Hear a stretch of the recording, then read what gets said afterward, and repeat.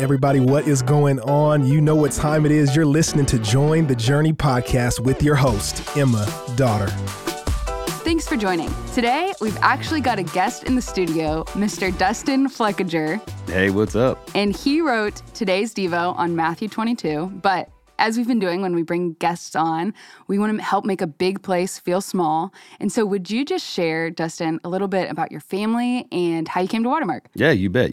My wife's name is Callie. We've been married for 11 years, and I have 4 kids. We are in the throes of parenting. Oh, yeah. We have a 6-year-old, Rose, a 4-year-old, Isla, 2-year-old, Jude the Dude, and then a new baby, Elle. And then I've been at Watermark for about 3 years now. This time I was here earlier in the 2009, 2012 range, and then came back to the Institute, and I've been here for 3 years. And awesome. What'd you do in between?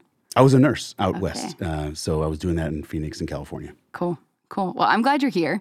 And you wrote today's devo on Matthew 22, and I got the opportunity to sit under your leadership in the Institute when I went through, and I just know you've got a lot of wisdom, and God works in your heart in a very pastoral way. And so I'm excited for you to encourage me and all the listeners with some of your takeaways or observations from Matthew 22. No, thanks, Emma. I appreciate it. Well, I'd love to.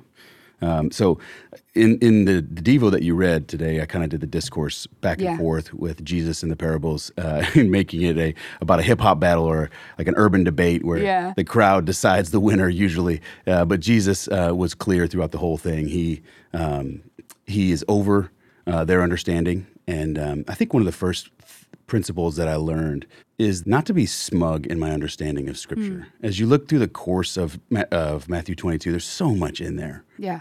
But the Pharisees, I think, where they made their mistake is they made the word the ends of godliness and not the means. And they missed it.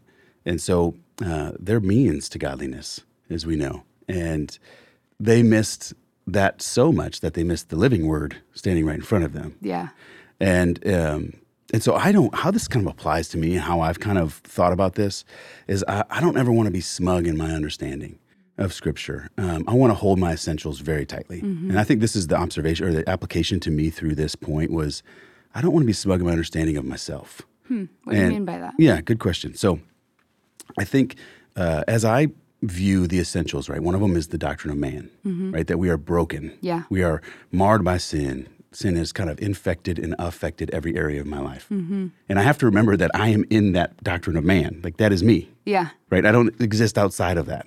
That's not some type of knowledge just to know. That is me very intimately in that. Mm-hmm. And so I've just learned to hold that very tightly, that I do not know best. And that I do not have it figured out. And so anytime I acknowledge the thing to be worshipped, I can miss the point. And much like the Pharisees and the Sadducees did during that day. Yeah. So that's kind of the first point that I would say is we need a good old dose of humble pie. Yeah. Hey, we exist in that doctrine of man. And that broken state. Yes, that broken state. Yeah. And so the second thing that I would say is really spending a lot of time in the parable of the wedding feast. That's kind of the biggest discourse that I saw in Matthew 22. And no surprise, right? The wedding feast is symbolic of the wedding supper of the Lamb that will come. Yeah. And one of the things that I noticed was this is where we have to dig back, right, to observing the text. Hey, there's a lot of context and a lot of culture in this parable that we have to really kind of seek to understand before we can accurately interpret this text. But, you're thinking it says that the kingdom of heaven is compared to a king who gave a wedding feast for his son. And so this is a kingdom. Think Disneyland, right? This is a kingdom. An edict goes out. A royal summons goes out to all of the people to come. And that's not a invitation that's just nice to go to. Like, that is like you must attend. Wow. Right? Yeah. And you go, hey, you got to think, for people to say they won't come is a massive deal. Like a big insult. Humongous insult to the kingdom. Wow.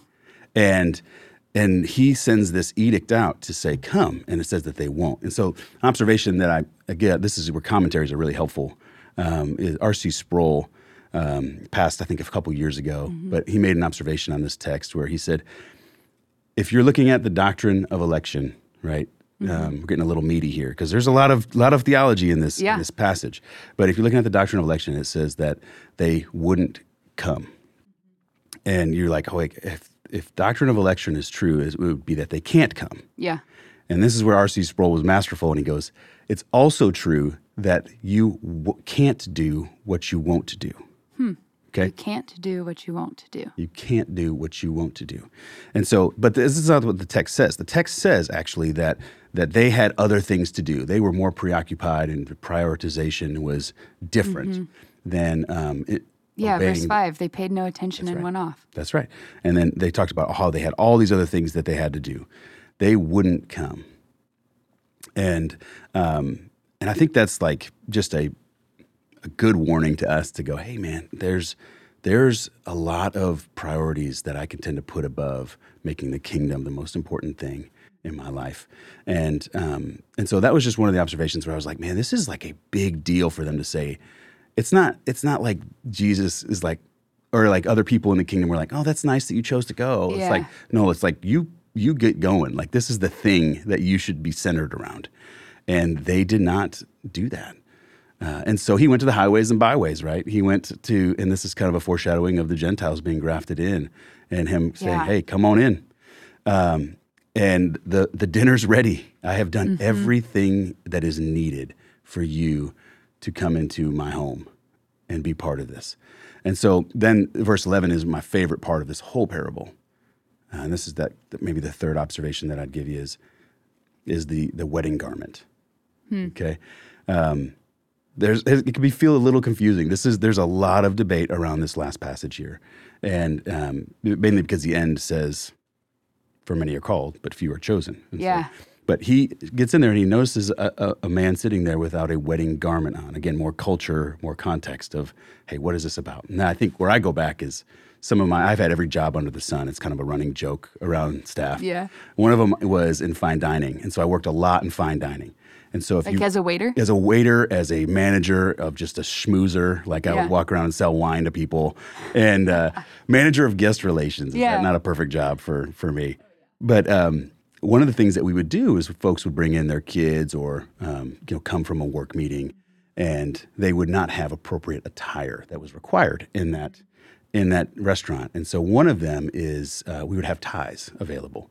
And so, I mean, it just felt formal, and there was a standard that we tried to keep within that restaurant. And so if people came in with a button-down shirt with no tie, we would say, hey, I'm so sorry that this is the standard here. Let me give you one. Here's a restroom. Go change and get ready.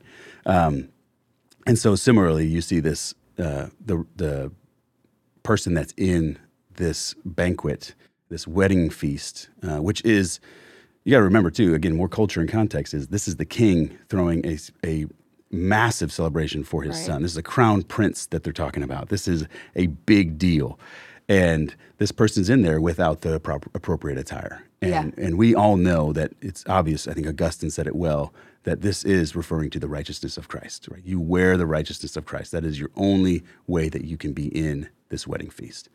And the garment, it wasn't that he said, oh, hey, show me the garment. I'm happy to put it on. It says that he was speechless. This is very indicative of the end time, right?